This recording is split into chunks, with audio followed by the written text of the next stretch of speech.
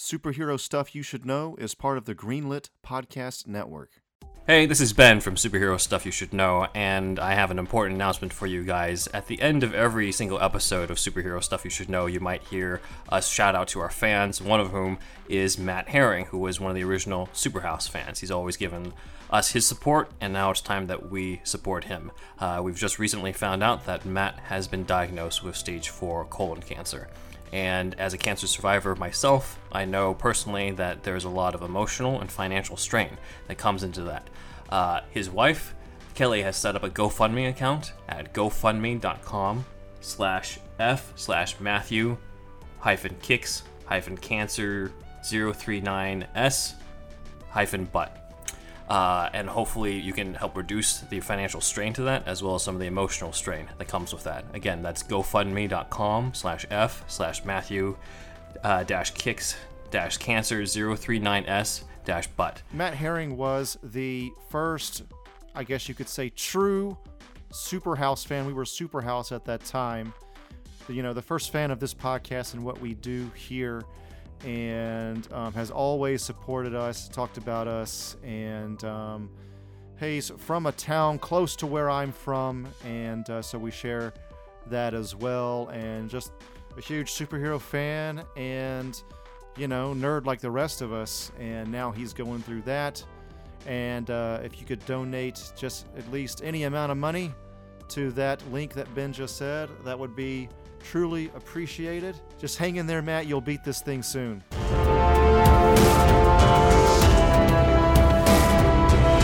Alright, Clayface.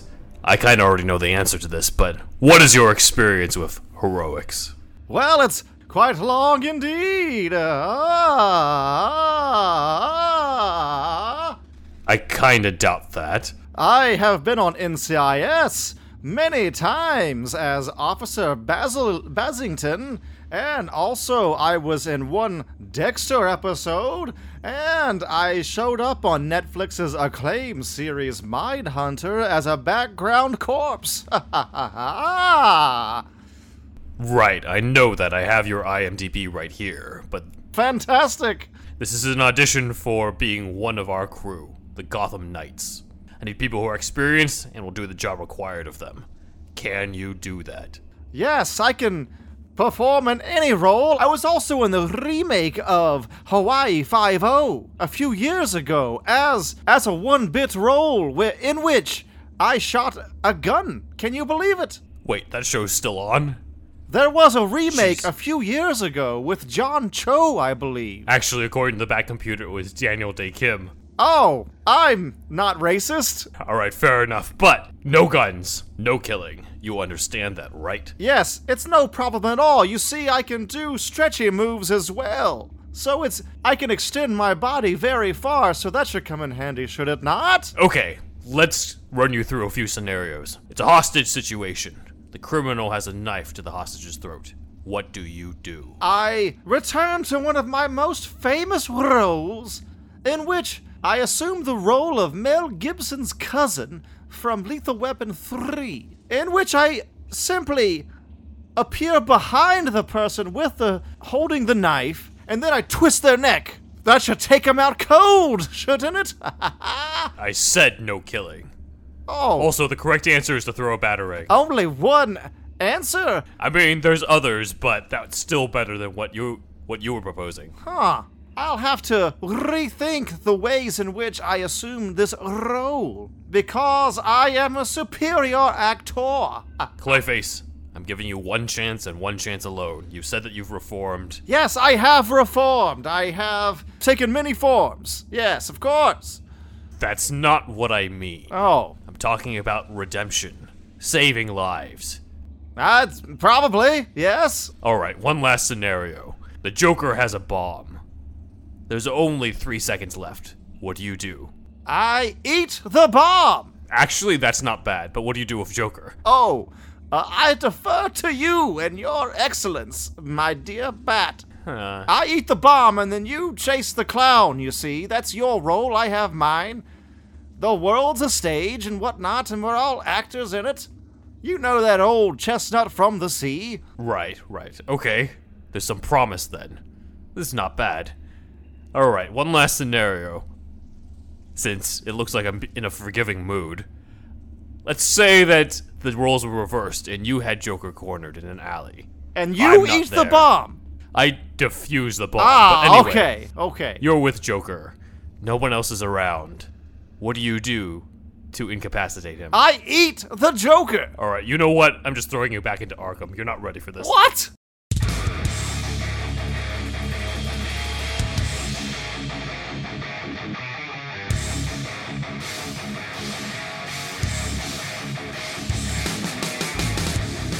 It is October 2020, and in the spirit of Halloween, and I guess 2020, because who knows what the hell else is going to happen this year, we're going to talk about the Robin who came back from the dead, Jason Todd, the Red Hood, in our special deep dive into the movie and the storyline of Under the Red Hood. Look, if you are a dark boy, or a dark girl, or a dark non-binary, you will absolutely love this show and this movie. Yeah. This is one of the darkest ones. Usually, I feel like Andrew has seen this one. Yeah, I have seen this one. But a lot of comic book fans have a kind of a knee-jerk reaction sometimes to the Zack Snyder overly dark. Mm-hmm. People use the word grim dark. It's not a word really, but that was thrown around online a lot back in the day. With an exclamation point. Yeah. Grim dark is one word. Yeah. But just to kind of express my point there, like generally I'm somewhat in that camp, but this is a dark one. That's an extremely good one. Yes, yeah. You know? I think it depends on what the story calls for and what it is yes. on here. And I don't think you can do this type of story without like going there. Right. In there. So I think the most famous version of the story is, of course, the 2010 Under the Red Hood animated movie. That's sort of how our way in for today. And yeah, like I said, it's one of the best ones. This one damn near... You're gonna hate me for this. It damn near rivals Phantasm for me. No, I understand. Good. No, I understand. This is a top tier animated film in the Batverse for me. Probably a lot of people, and it does have a lot to do with that crackerjack third act. Yes. But I guess we'll get into that. I would argue it might even be a better third act than Phantasm, simply because of just like the ending of Phantasm didn't present Bruce with as big of a choice as he had in this one, where Jason presents to him it's either him or me type of thing. This one really goes to Red Alert level, whereas like Phantasm is classy and it really is like the Citizen Kane of Batman films. Right. And this one it's like I don't know, man. It's so tense. Yeah. It's such a tense movie. They're both pretty solid. I would rank it, a very close second. Not just in terms of animated Batman movies, but just Batman movies in general. This is your number 2. This is probably my number 2. Yeah. Very close, very close. Let me present then a question to you guys, as well as the audience. What do you consider to be the origin of the Red Hood, in the sense of, like, Jason Todd comes back from the dead, right? And he decides to be the opposite of what Batman taught him to be, of killing criminals. Where do you think that starts from? It was originally Joker, right?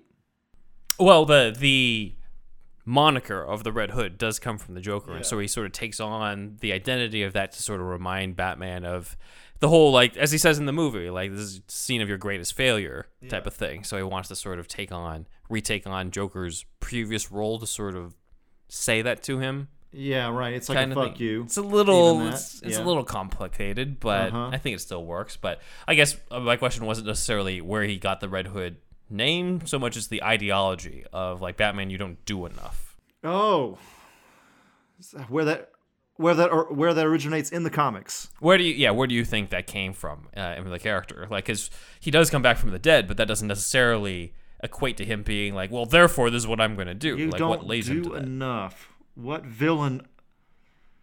Yeah, it's not as easy as Joker, right? I'm not sure. Bottom line has been, I do not know. All right. Well, thankfully, we're going to use this episode to dive into. This is everything you didn't know about the Red Hood or Jason Todd as it pertains to Under the Red Hood. It's called edutainment, y'all. Yes. Have you ever heard of it? So I would say that the true origin of the Red Hood dates all the way back to 1988. Lord have mercy. It is the year I was born. It's yes. 1988, Was and a very good year. Batman number 422, I would specify, written by Jim Starlin, who, for most people, remember him from the Infinity Gauntlet of Marvel. So he not only created the Snap, but he also killed Jason Todd.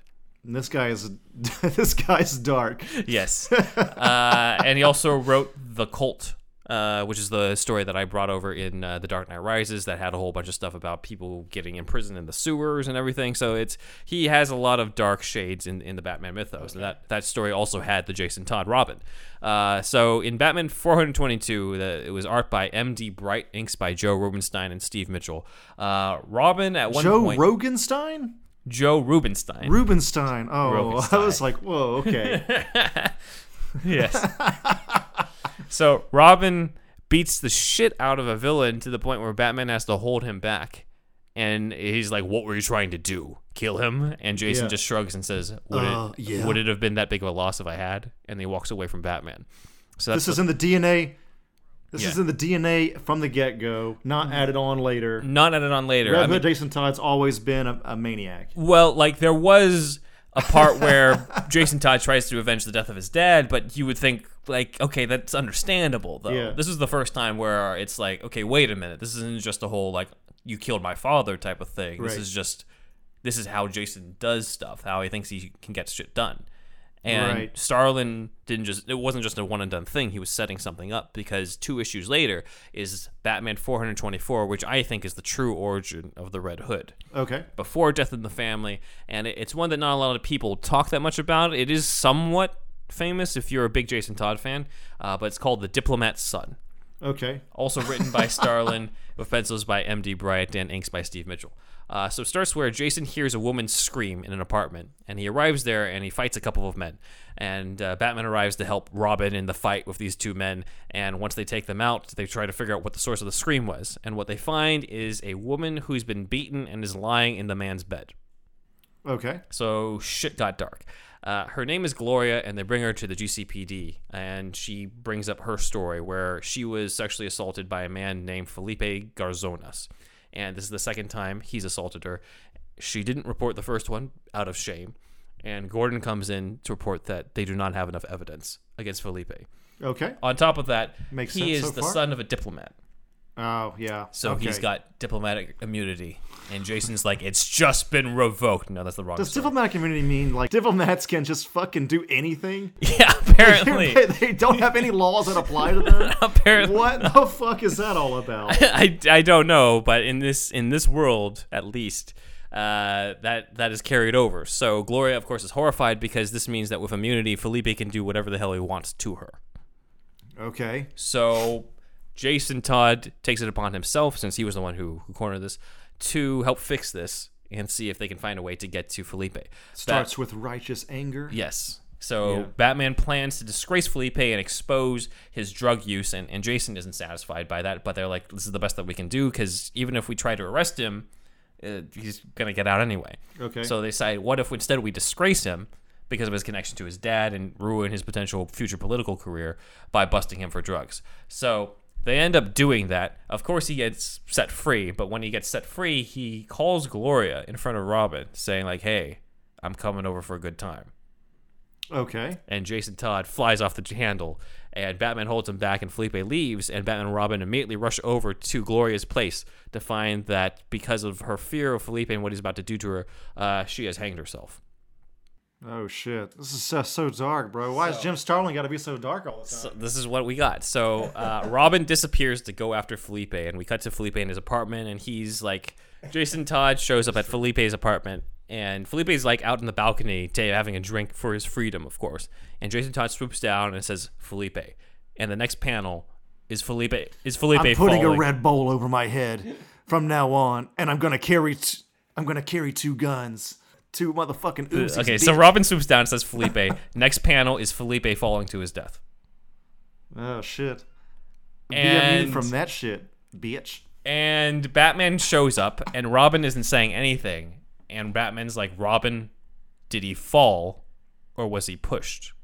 And Robin just says, I guess I spooked him. He slipped.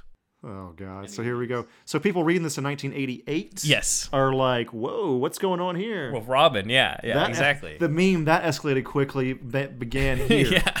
So you're left with this unsettling feeling that Robin is lying, and he pushed the guy. I feel like that is the actual origin, though, of the Red Hood. It doesn't stem from... Like, Judd Winnick is the writer who not only wrote the original comic, but he also wrote the movie of Under the Red Hood. Okay. But I think he was just drawing off of what he had already read in the 80s here. Okay. Like, this is a major storyline of, like, Robin potentially is going bad. Right. Type of thing. Right. But you can kind of understand him and sympathize with him, because it's just like, if you were honestly in his shoes, can you really blame him?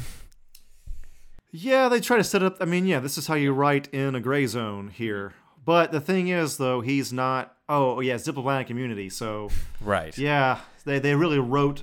Yeah, it's written well so far. Yeah, for sure. Starlin Yeah. has pretty much written in the corner, and Starlin... It's like they're paid to do this and Yes. are professionals and are good at this shit. Starlin was also the writer who killed Jason Todd. He was the one who wrote A Death in the Family as Okay. well, which we will cover for our Death in the Family deep dive, because on October 13th is going to be the release of A Death in the Family, the interactive short, which we'll be covering. So we will be doing a prequel. We will do our own little prequel episode covering A Death in the Family and Jason Todd's origins before, his supposed death. So, Okay. next question then. How did Jason Todd come back from the dead? The Lazarus Pit, next. Not quite as simple as it seems. Oh, man. So, That's how he got all crazy like. I guess he's going crazy before that in this iteration, huh? kind of, yeah. So let's do a deep dive into how Jason came back in the comics. Because in the movie, it's a lot simpler. Ra's al Ghul puts him in the Lazarus Pit to sort of give him back to Bruce, feeling guilty about what happened with Joker. In the comics, however, Ra's al Ghul was not involved at all in A Death in the Family. Okay, yeah. So he that's had right. played no part of that. So it was originally thought of to bring Jason Todd back in the storyline Hush.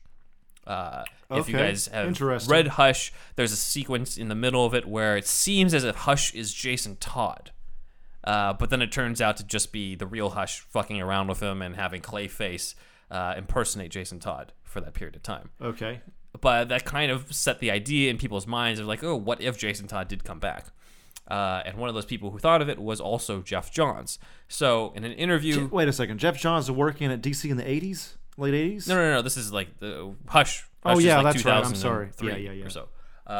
So in an interview for the hardcover for the story Infinite Crisis, Janine Schaefer states that Jeff Johns had actually planned to reveal a different version of Jason Todd coming back as the Red Hood. Well, Jeff's idea was to have Red Hood be the Jason Todd of Earth 2. So he'd be this kid who wanted to be Batman's sidekick. He sneaks into the Batcave, and the first thing he sees as he boots up the Batcomputer is Batman murdered. And so he uses Bruce's stuff, training himself to take over for him. I think there was even talk of his possibly being Deathstroke's Robin. All right, thank you, Janine. So, there were a lot of different ideas to bring back Jason Todd, but it looks like Jeff Johns' idea was to make him Jason Todd of an alternate universe. Lord, it's better to podcast in person, y'all. I'm glad to be back in the Ben Cave. Sorry, here we go. Same here, We're yeah. going, yeah. Yeah. Bunga Bunga Lounge. Yes. The Bat Bunga Bunga Lounge. Yes. So, that was the original idea, but Judd Winnick was the one who ended up getting the prize of actually bringing him back from the dead. But yeah, he became a comic book writer, and so in Batman Annual number 25, which was written after Under the Red Hood, or Under the Hood, actually, as it was called in the comics. It was not Under the Red Hood is actually just the title of the movie. Oh, yeah. Okay, yeah. Batman Annual number 25 sort of revealed everything. Pencils were by Shane Davis, and inks were by Mark Morales. And the reason for him coming back ties into the big DC crossover event, Infinite Crisis, Okay. which is their take on, well, it's their sequel to Crisis on Infinite Earths. Right. Basically, multiverse in peril, that type of stuff. And one of the main villains in that multiverse is Superboy Prime. He's from a Yeah, Prime I think Earth. I've heard some Yeah. things about this, Yeah. yes. You don't need to know that much about him for this specific deep dive, other than the fact that he is trapped in this sort of paradise dimension It is a good name. And he decides to punch his way through. And when he punches against the barrier, it causes temporal ripples across the multiverse. One of those ripples creates the resurrection of Jason Todd. So it's not Barry this time fucking shit up. Running No, too fast it's and Superboy, fucking up yeah. the whole multiverse. Yeah, this is pre-Flashpoint and stuff. So because of Superboy Prime, Jason Todd wakes up in his coffin. Okay. Now, obviously, Bruce didn't bury him in the Robin outfit, so he has no tools to get himself out. So he claws his way out using his training to unbury himself. If you broke the wood, you probably could, I guess. You have a bloody ass hand, but then You got all the dirt crushing down. But then the dirt crushes down on you. It's a cool image. I'd love to think that it's actually could happen, but my skeptical brain in the real world, I'll tell you this: I would rather get crushed by the dirt than just wait to die of suffocation. That's true. So- you definitely try. Yeah. For sure. So Jason Todd breaks out of his coffin, and he's somewhat brain dead at this point. The only word he can say is Bruce. Okay. So he's found by a bunch of cops, and they put him in the hospital, and he escapes from that hospital, but he's barely functional. Okay. And so word gets around that this is happening, and the person who hears about it is Talia al Ghul, Okay. who has she has a short cameo in Under the Red Hood. Apparently, they did actually get a voice actress so she'll actually get lines in A Death in the Family. Right. So we'll see. But Talia takes Jason to her father, and Jason's death, is known amongst the League of Assassins and everything. But Roz thinks maybe his death was a ruse then, because obviously. But Talia decides to help Jason, and this was expanded upon in a 6-issue story arc called Red Hood: The Lost Days. Okay. So it's a prequel to Under the Red Hood, sort of Okay. in between Death in the Family and Under the Red Hood. But it covers a lot more about what happens. And so Jason is brain dead for a year with the League of Assassins. Spends a full year with them. Talia is trying her best to help him out. And Roz gets frustrated by it. And here's the quote that he says to Talia, where he says, quote, "If you are able to perform a miracle and restore this boy to everything he was, and then with every hair in place return him to the detective, it will not make him love you." So Roz knows that Talia is mainly doing this in order to sort of make Bruce happy. Okay. And brings up that Batman will not return her love. Instead, he will only demand, why was Jason kept from me this whole entire time then? Especially for a full year.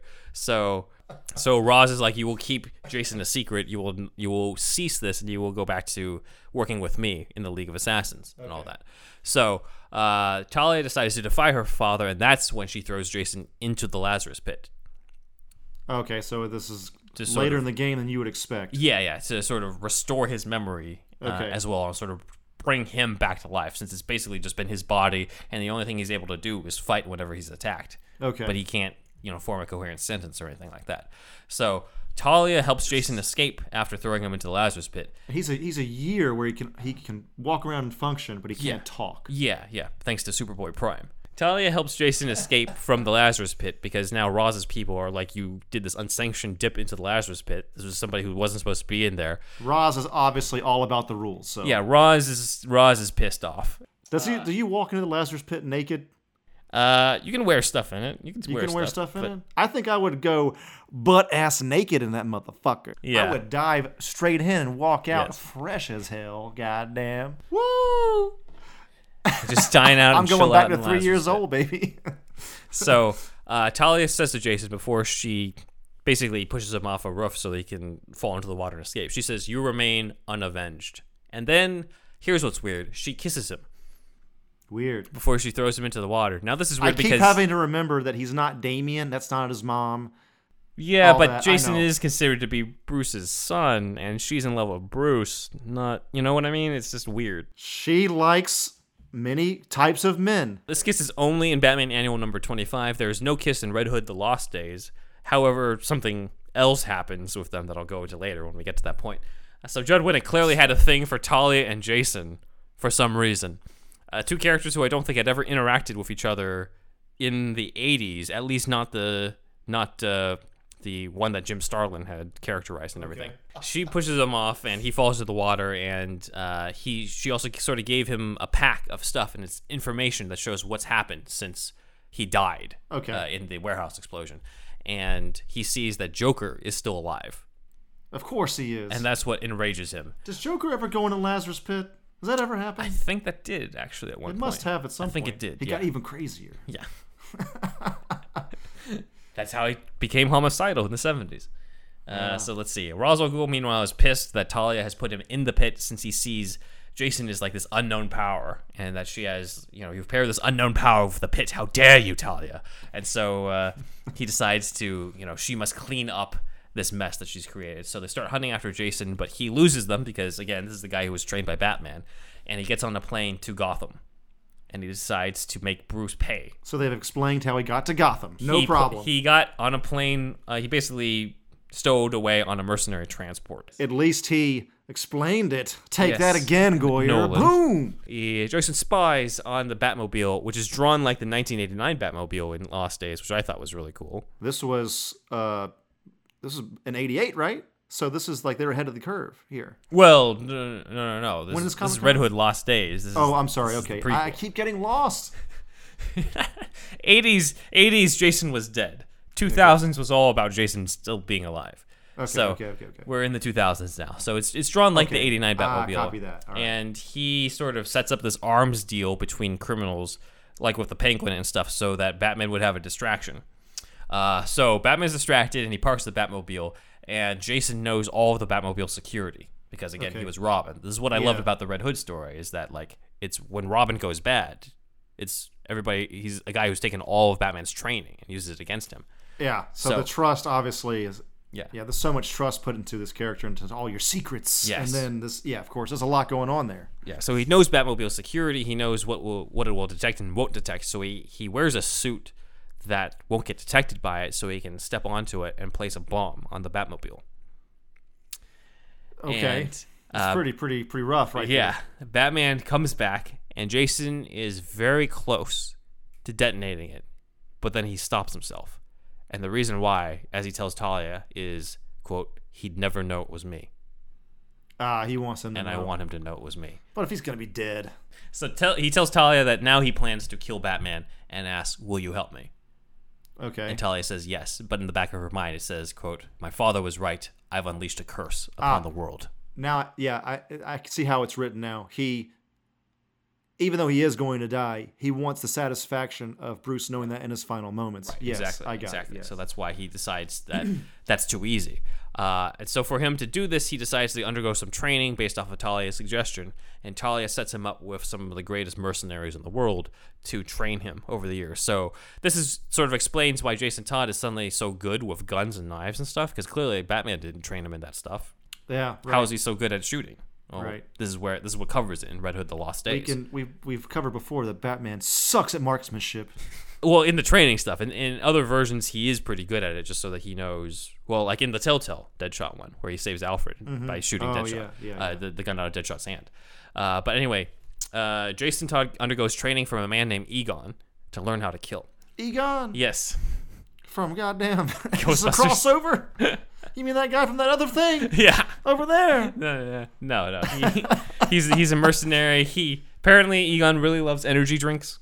But I'd love for that Egon to also be busting ghosts and just getting imagining using the proton pack to capture Boston Brand. Dead Oh, man. yeah. Oh man, what's this? technically Jason Todd's kind of a ghost because he came back from the dead. Oh yeah, that's true. Yeah.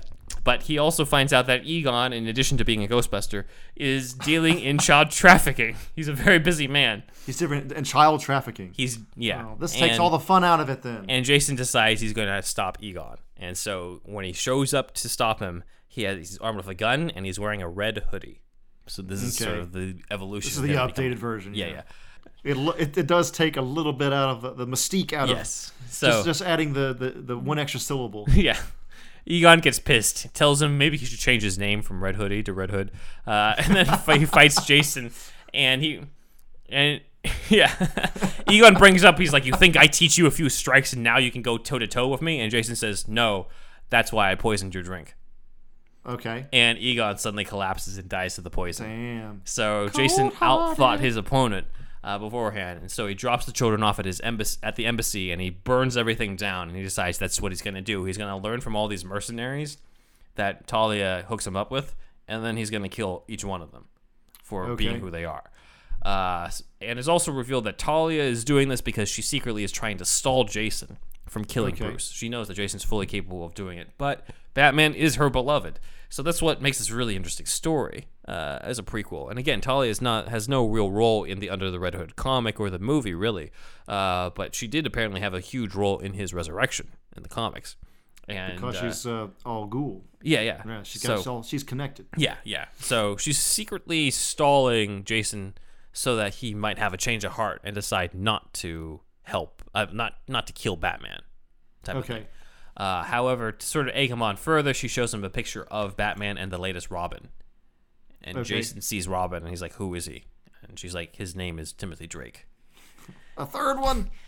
And God Jason breaks down at that point, and he wonders why, of course, Batman is so willing to throw children into the line of fire and that type of stuff. He basically feels like Batman forgot about him because he didn't avenge his death with Joker, and then he easily replaced him like less than a year later. This with is Tim similar Drake. to the movie. Yeah. This is all these themes are overlapping now. Yeah. All right, so Jason is now doing this full thing of goes to mercenaries, learns everything he can from them, then kills them. He's basically on his own training regimen and journey that Bruce was, except Bruce didn't kill his teachers afterwards. So Jason ends up finding out that the Russian mob is going to have his mentor in explosives plant these explosives all over London and frame a bunch of Muslims for it. Basically, they're doing a bunch of fake terrorist attacks to make the police and the government be more concerned about that than them. This is like the late 2000s. This is like 2008 or so, I'd say. When ISIS is going on. This is written after Under the Red Hood. No, ISIS didn't happen until a little 2008, 2010 or so. So like Al Qaeda, I think, had been taken out. Maybe something like that. It was like in between Al Qaeda and ISIS. From that. Yeah. Okay. But anyway, Jason knows that a bunch of innocent people are going to be killed. Not just the people caught in the crossfire, but also the people who they target as suicide bombers. Okay. So he interrogates his mentor. Obviously, all gloves are off and being like, all right, guess you're not teaching me anymore. Now I'm going to kill you if you don't tell me what I want. Okay. And his mentor gives up all the people that the mob are going to target. And Jason saves all of them and ends up killing a bunch of Russian mobsters who come after him, knowing that he's the one who foiled it. And when he gets to the last guy, the guy keeps offering him like money and connections and things like that. And Jason's like, I'm not interested in any of that. Goodbye. And the guy says, I know where the Joker is. And Jason stops and says, okay, now I'm interested. Okay. So it turns out Joker is in California. He's in Los Angeles. He's in our town. And he's not standing out at all. This is everybody. He looks like fucking everybody else on Hollywood Boulevard. Yes. So Joker's trying to get a chemical that will turn water into fire. Because he wants the joke that you're going to go into your shower and turn on the water and fire's just going to burn you to death. So gasoline, closest thing. I mean, lighter fluid, like water, but actual H2O. It'll turn water into fire, basically. Yeah. How does that happen? Comics, everybody. So you add gasoline to water? I don't know. All right, I'm going to stop trying to figure it out. Well, he tracks down the Joker and tries to stop him, and he douses the Joker in gasoline. And he's not wearing the Red Hood outfit yet. He's just in some sort of mask right now. Yeah. And he has the lighter, and he realizes if he does this, it's still not going to be satisfying to him. So it's kind of a repeated beat, honestly, of like, oh, I'm not going to kill the Joker yet because Under the Red Hood hasn't happened, and I need to have that confrontation. But this is where he realizes he wants Batman's attention. He wants to make this about him, Bruce, and the Joker. Okay. And again, killing Joker here, he could easily do it, but he wants Bruce to do it. Okay. That type of thing. This is what this whole thing has been about. So he escapes and he tells Talia that he wants it to come down to the three of them. He also knows that Talia was stalling him the whole time, but he isn't sure, he isn't sure whether or not she was successful, because maybe he doesn't really want to kill Bruce. Maybe he just wants to make Bruce kill the Joker. So Talia says, well, you can punish him instead. You can be better than him. You can be what Batman can't be for Gotham. And then shit gets weird because Talia makes out with Jason and then has sex with him. So he must be lost in those days. Nobody's Batman. brought this up in the comics, but I I'm waiting for the day Jason turns to Damian and gets too pissed off at him and says, "I fucked your mom." That would be incredible. Yes, that would be incredible. And I also don't know if Bruce knows that this happened either, but he could have just brought that up too in Under the Red Hood, for all we know. The thing is, though, it was this brought over into fucking Rebirth. Yeah, I don't know. This is even before New 52, maybe. This is before New 52. So it's been rewritten fucking twice since well, then. in the what New the 52, fuck is canon? In the New 52, I think he was just brought back through the Lazarus Pit, like in the movie, because it would have been too much to explain. Like, yeah, there was Superboy Prime and Infinite Crisis and all that bullshit. Like, it's. Yeah. I think they kept it pretty much like the movie in that case. So I don't think it carries over anymore. But in that continuity, in the original continuity, that would have been hilarious. Talia helps set. Damian would get so pissed, dude. He's always pissed though. Talia sets him up with Hush, and this is how Jason gets involved in that storyline. Jason offers to help Hush get into Bruce's head, and Hush asks him, "Well, I need to know something. Edward Nygma went through the Lazarus Pit and figured out that Bruce Wayne is Batman. Is that true?" And Jason confirms, yes, Bruce Wayne is Batman. And so sets Hush on the path to that Hush storyline. I knew that, chin. Yes. God damn it. And Talia, in return, gifts a dagger that is similar to the type that her father used to carry. She gives the dagger to Jason Todd. So if you remember in the movie, he kind of has that knife that he uses to cut Batman's utility belt and he uses to stab people. That's actually a gift from Talia. Oh, shit. Okay. So, and that is that's the prequel to Red Hood: The Lost Days. But when we get back from the break, we will cover what is actually in the comic book that isn't in the movie of Under the Red Hood. Yikes.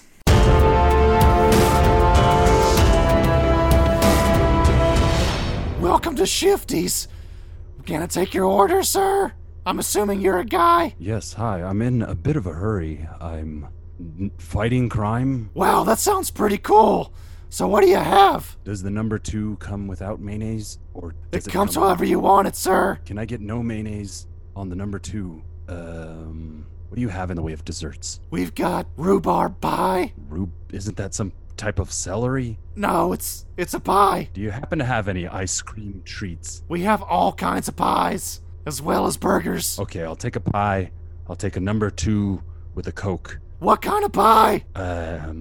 Key lime? Okay, key lime pie. And a number 2 with no mayonnaise. What about your drink to complete your order, sir? I quite like Dr. Pepper. We don't have Dr. Pepper. We only have Mr. Pibb. Is that okay? Pibb is actually much, much better. Yes. Okay, drive around to the window, please. How much will that be? Didn't bring my wallet. I'm short on change. It'll be $45.33. Wow. There really is no accounting for inflation.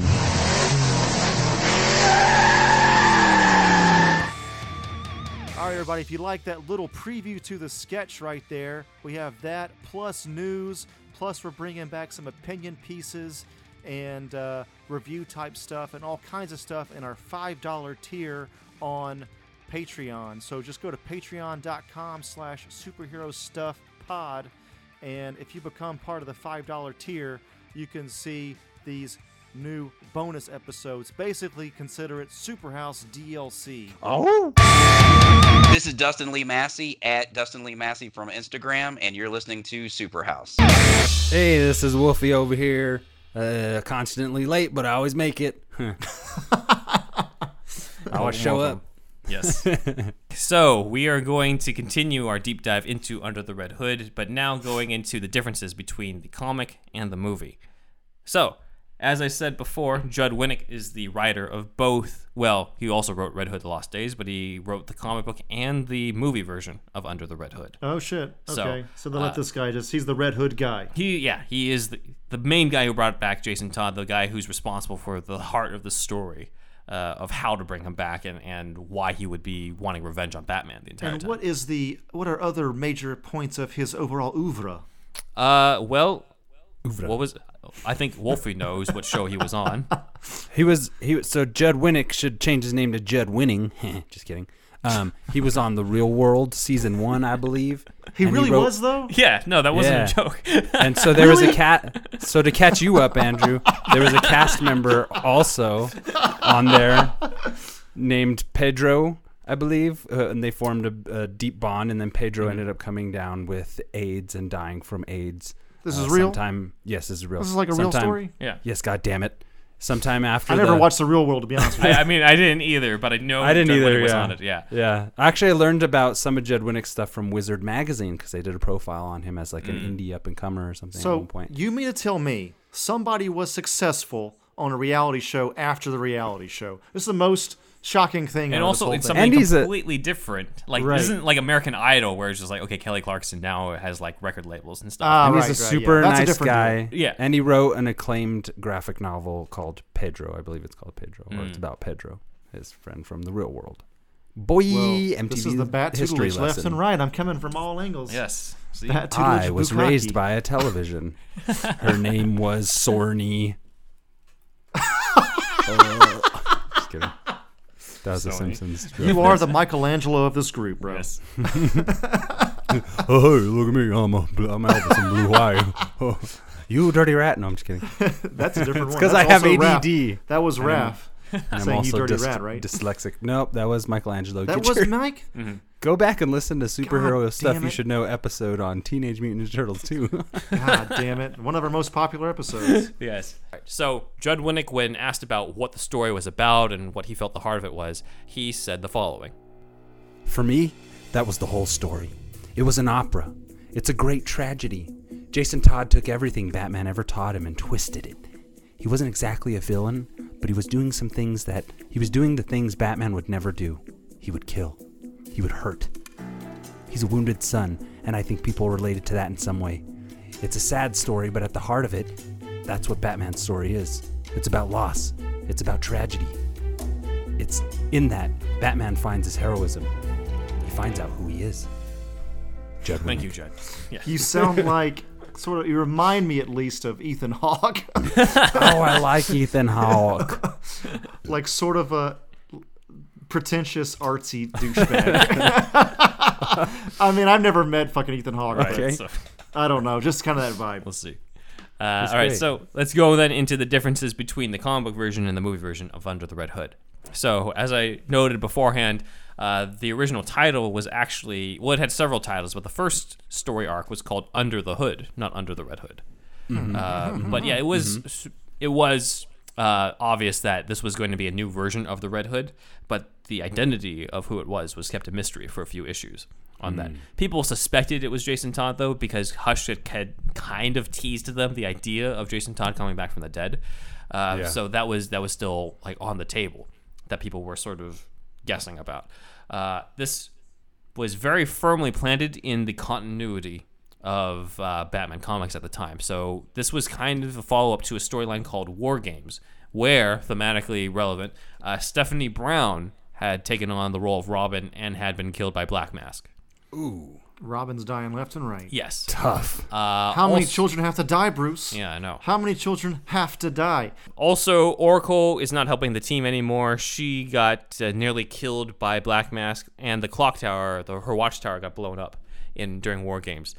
Tim Drake is busy with the Titans now, and Batman decides that he can't rely on anyone anymore, or shouldn't rely on anyone anymore. So he's basically doing the opposite arc that No Man's Land had set up in 1999, where Okay. he's like, I need help, I need people. Right. That's the important lesson. And then years later, he's like, never mind. Right. It's That is just- the current kind of bat thing, is Yeah. where he doesn't Yeah. need help. Or he Exactly. he doesn't want Family's help. tough, man. Yeah. Yes, understatement. Let's see. Bruce finds out from Lucius Fox, though, that Wayne R&D has been wiped out due to a hostile corporate takeover, which is revealed in Red Hood Lost Days to have been orchestrated by Talia to sort of help out Jason. This is Hell hath mainly no fury. like Talia scorned. That's right. Yes. That is true. So Talia is helping him out so that Jason has access to the R&D division for him to have his own gadgets and stuff as the Red Hood. So Okay. that part's not in the movie. Also, one of the things in terms of deep divey is that one of the hoodlums that the Red Hood talks to in that scene where all the hoodlums are gathered around, Right. and he shows up and he throws the duffel bag full of heads. One of the hoodlums is named Chi-Chi. So call back to our Darren Aronofsky Batman Year One episode. Chi-Chi is a character in canon as one of Okay, the drug that's peddling right. hoodlums, where right. Red Hood shows up. I'm And back. Red Hood Chi-Chi. here debuts in sort of threatening all of them to be under his rule, and he's voiced in the movie very well, in my opinion, by Jensen Ackles. Jensen Ackles would later do cosplay as Jason Todd / the Red Hood. Oh shit. He looks like him. Which is on. I mean, his hair is a little different from not as in shape. The Rob. Well, no, he's in shape. I'm He's just in saying, shape. His hair is just not like the Robin hair. Like what's yeah, cool is like the whole reason why when he takes off the Red Hood, he's got the Robin look is so that you get the feeling of Robin's the bad guy here. Yeah, Even though really it doesn't make any sense for him to wear a mask under the helmet. But right, yeah. That's what they set up. So that might be just, he's just so used to wearing it. I don't know. There's some way you can. I think he mainly. This is actually covered in a later storyline that Judd Winnick wrote, where a villain confronts somebody. He's like, "Why do you wear a mask under your hood?" And Jason Todd's like, "It was originally supposed to be, symbolism for my mentor, but it kind of just stuck." I just like wearing it, man. Yeah. So I mean, there's that one. Isn't there one episode? I'm not episode, but there's a comic where Batman's fighting Bane, and Bane's like, "I know who you are," and he's putting on the mask anyway, and Batman says, "I know, I am becoming." There's some line like that in one of the I'll have comics. to look at which one. Yeah. But it might be a similar kind of idea Yeah. with Jason Todd here. Yeah, it could be. It's mainly so that there's that effect from when he takes off the helmet, so that he sees Robin's face and not just Jason's face and stuff. Plus, it just helps for the viewer, I think. Yeah, a lot of. I mean, yes, yeah. It's Otherwise, it's it's just gonna look like- it is comics. Let's let Yeah. it go. Let Yeah. something slide. Yeah. So, but Jensen Ackles looks good as the Red Hood in it, but it also kind of just looks like Jensen Ackles with a red mask on. Yeah, okay. For when he's when he has the helmet off. But I mean, it's a Halloween costume. It's not like he was going to grow out his hair and dye it black just for a cosplay shoot.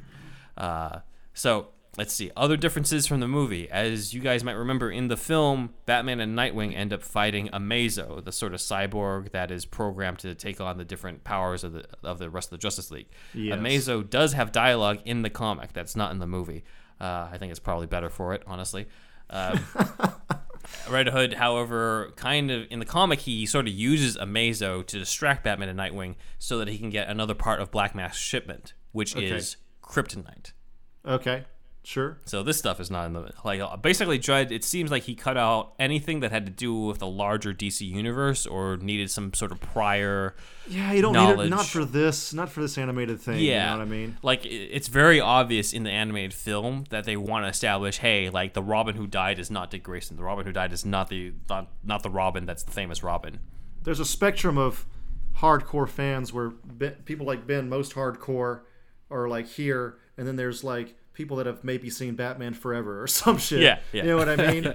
And like people that have seen the DC animated universe are like somewhere in the middle, headed towards hardcore. There's a whole spectrum of Bat fans, Ben. I'll have you know. I know, but I'm saying like it's interesting to watch the movie become its own standalone thing and cut all of these ties and have many references on how like Nightwing's the original Robin and Jason was like the successor. There's even a line from Joker being like, at least the previous Boy Wonder had better manners than you did. Like they wanted to make sure that as a general audience member, you got the Joker fucking icing you out, man. You need to get your shit together.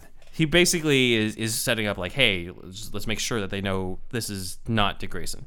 Okay. So that made sense to me, but in the comic, it's kind of already established because, like, if you're reading Batman 420 something, or more, you kind of already know the history or general history of stuff. Right. Black Mask is very different in the movie, as well as different from Birds of Prey. He's kind of he's got a very funny sense of humor to him that's different from the Joker or anything. Like, I'll go into different beats that you'll see, where he kind of. I want to hear one of his best jokes. Secretly. So let's see. You guys also might remember he has a henchwoman in the movie. Yes. Named Lee, voiced by Kelly Hu. But she was actually gender bent. The original Lee character was a guy in the comic. I thought that was interesting. And Lee ends her up like a Mercy Graves kind of type. I guess not every girl henchman is Mercy Graves. Yeah, she's not. Well, she can't fight in the movie, but she kind of does sort of sarcastically have sort of these sarcastic, dry comments to him in the movie, kind of like the Lee in the comics does. just an overarching comment now. Yeah. You think that Under the Red Hood going from the page to the screen made pretty much all the right decisions. Like it was think good so. they cut this, good they cut that. I would say so. I think it's, unless you have your own like what they try to do with the DC animated movie continuity, unless you already have movies establishing the stuff that came before. Yeah. You don't really need to play around with like a lot of war games type stuff. Like Oracle is not in the movie, but they don't say like, oh, Oracle's not helping us anymore. Okay. You can easily just cut that out so that people aren't Yeah. wondering like, okay, Cut why isn't all the Oracle fat. helping? Yeah. Directed as well as John Krasinski directed A Quiet Place. If go back and watch that movie, the script is okay, but he directs the shit out of it. So let's see. But one thing that you might like or prefer in the comic over the movie is that Black Mask decides that he needs help. And in the movie, he goes to ask for help from the Joker. But in the comic, he asks Mr. Freeze. Okay. And Mr. Freeze is the one who asks, I'm going to need something to wear. Because that's what Joker says in the cell in Arkham Asylum. But in the comic, Black Mask recruits Mr. Freeze to help take out the Red Hood. And they give him the sort of more lightweight armor Okay. for his suit and stuff. And so that Mr. Freeze is around. And Red Hood's like, I like that bowl on your head. yeah. Maybe I'll do. Mr. Maybe I'll Freeze use that. kind of is like, Mr. Freeze is like, I don't work for you, that type of thing. And he freezes one of Black Mask's thugs. And Black Mask sort of looks at what he just did, and he's like, you're unpredictable. I can work with that. That was ice cold, baby. Yeah. That's my line. Yeah.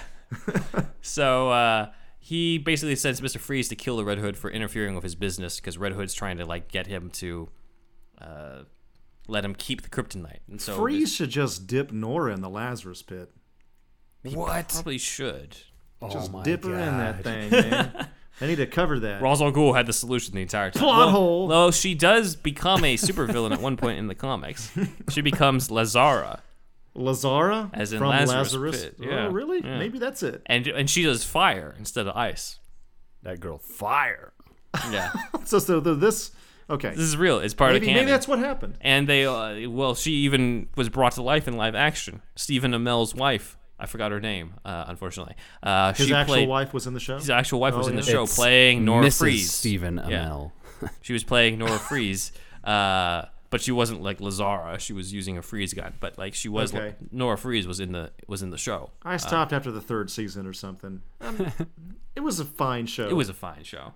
You watched the whole Very thing? I watched fine. all 8 seasons. Yeah. Uh, I maybe got the 4 or 5. I can't 4 of remember. which were worth it.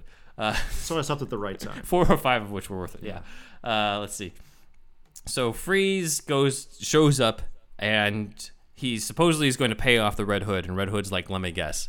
There's basically the top layer is money, and the rest of it is a bunch of Chinese newspaper. And Mr. Freeze is like, actually, it's the Gotham Guardian. And they start shooting at each other. Jason puts an explosive on Mr. Freeze's helmet. And it just makes a dent into it. It doesn't do anything. And Mr. Freeze is like, congratulations, you succeeded in making me angry. And goes after him. And but he ends up escaping. Well, Red Hood escapes as Batman and Nightwing take out Freeze. So Freeze has a very small part in this. But it's cool that they added him in. You can't have 2 bullhead characters in one goddamn storyline for too long. I guess that's why they decided not to. And plus, like, he's not that necessary for it. One's clear, one's red. Yeah. That's it. So at the end of Under the Hood, Red Hood tracks down Joker at a carnival. So there was a story called Pushback where Joker goes up against Hush. And for whatever reason, he decides to retire from crime a little bit and take a break at the carnival from the Killing Joke. And he's Okay. just hiding out there. Red Hood ends up tracking him down over there, and that's when he pulls out the crowbar and starts beating up the Joker. And says, Okay. tell me, how does that feel? And he takes off the helmet, and that's when you get the reveal under the mask that's Jason Todd. Oh, shit. So that's how back, the baby. comic revealed that Jason was back. As opposed to the movie where it was the whole thing where Bruce is playing the clip and finds Yeah. out that Red Hood addressed him as Bruce. Okay. So this was the original version. So other ties like into the that. rest of the DC universe is that Batman already suspects, like in the movie, that Jason Todd is the Red Hood. and he has to figure out how is this possible. So he starts asking other members of the DC universe who have been resurrected or know about magic and shit. So he asks Zatanna to help him investigate one of the Lazarus pits to make sure that it doesn't work anymore. He goes to Jason Blood for help. He goes to talk to Oliver Queen because Kevin Smith brought Oliver Queen back to life during the that comics. run, right? People love that run. Oh yeah, no, it's a fantastic run too. I haven't read it. It's that good, huh? We'll do a deep dive. Okay. The Green Arrow, yeah. I'll read it at that point. Yeah. I know I keep promising. Just like No Man's Land, right? That shit's long, dude. I warned you. Okay, so Batman then goes to Metropolis and stops a robbery and is about to get shot by a guy until Super Speed takes him away. And, of course, Superman arrives. So Superman is also So not the Flash, okay. under the Red Hood, yeah. And Superman talks to him, and This kid is causing a stir. Yeah. And he basically asks Superman, how did you come back to life? Because I'm trying to figure out the answers to these things here. Referring to Death of Superman. Yeah, referring to the death of Superman or how Okay. Doomsday killed him. And Superman's like, well, you know how it happened. Doomsday didn't actually kill me. It was some sort of like sleep thing, dude, like Kryptonians have. And Batman's like, yeah, that's what we said it was because we couldn't understand anything else. Right. We saw that giant gray dude beat the fuck out of you. Yeah. Obliterated. How did you come back? I got one comic to open and one to keep. Yeah. The whole thing, man. That white cover with the red S. Yeah, man. Yeah. There was a black cover too. Black right? cover, actually, yeah. Black, yeah. Black cover, yeah. There might have been a white one too. There's probably all kinds. Yeah. So, but Wolfie's mystified. He's confused. Nice now. background, by the way. He gave us the signal. Gave us the signal. Batman goes back to Gotham, and there's a nice character moment where he is thinking about Jason's last moments, and he says, "quote Was he praying I'd come save him? And in those last moments when he knew that I wouldn't, did he hate me for it?" So it's Yeah, kind of bro. He He's did. back. Yeah.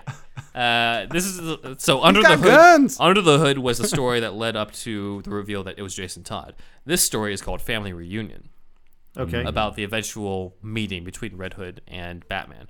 Any Batman title with family in the title, the subtitle. Yeah, because it's gonna going to be be the rough. family. You're in for a harrowing adventure. Yes. So, Family Reunion then goes over to another vigilante in Gotham named Onyx.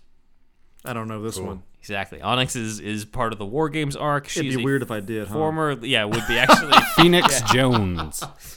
Phoenix Onyx- Jones from Onyx- Seattle. She's a former League of Assassins member turned vigilante and like the only sanctioned vigilante by Batman. Thanks to the Vigilante stuff for that happens good? Yeah, for good. Yeah. In War Games. So Batman does trust her, and she discovers the Red Hood's men only for her to get caught by the Red Hood. Was she new at this time? She was somewhat Just new, yeah. debuted in this series. She or no? debuted in War Games.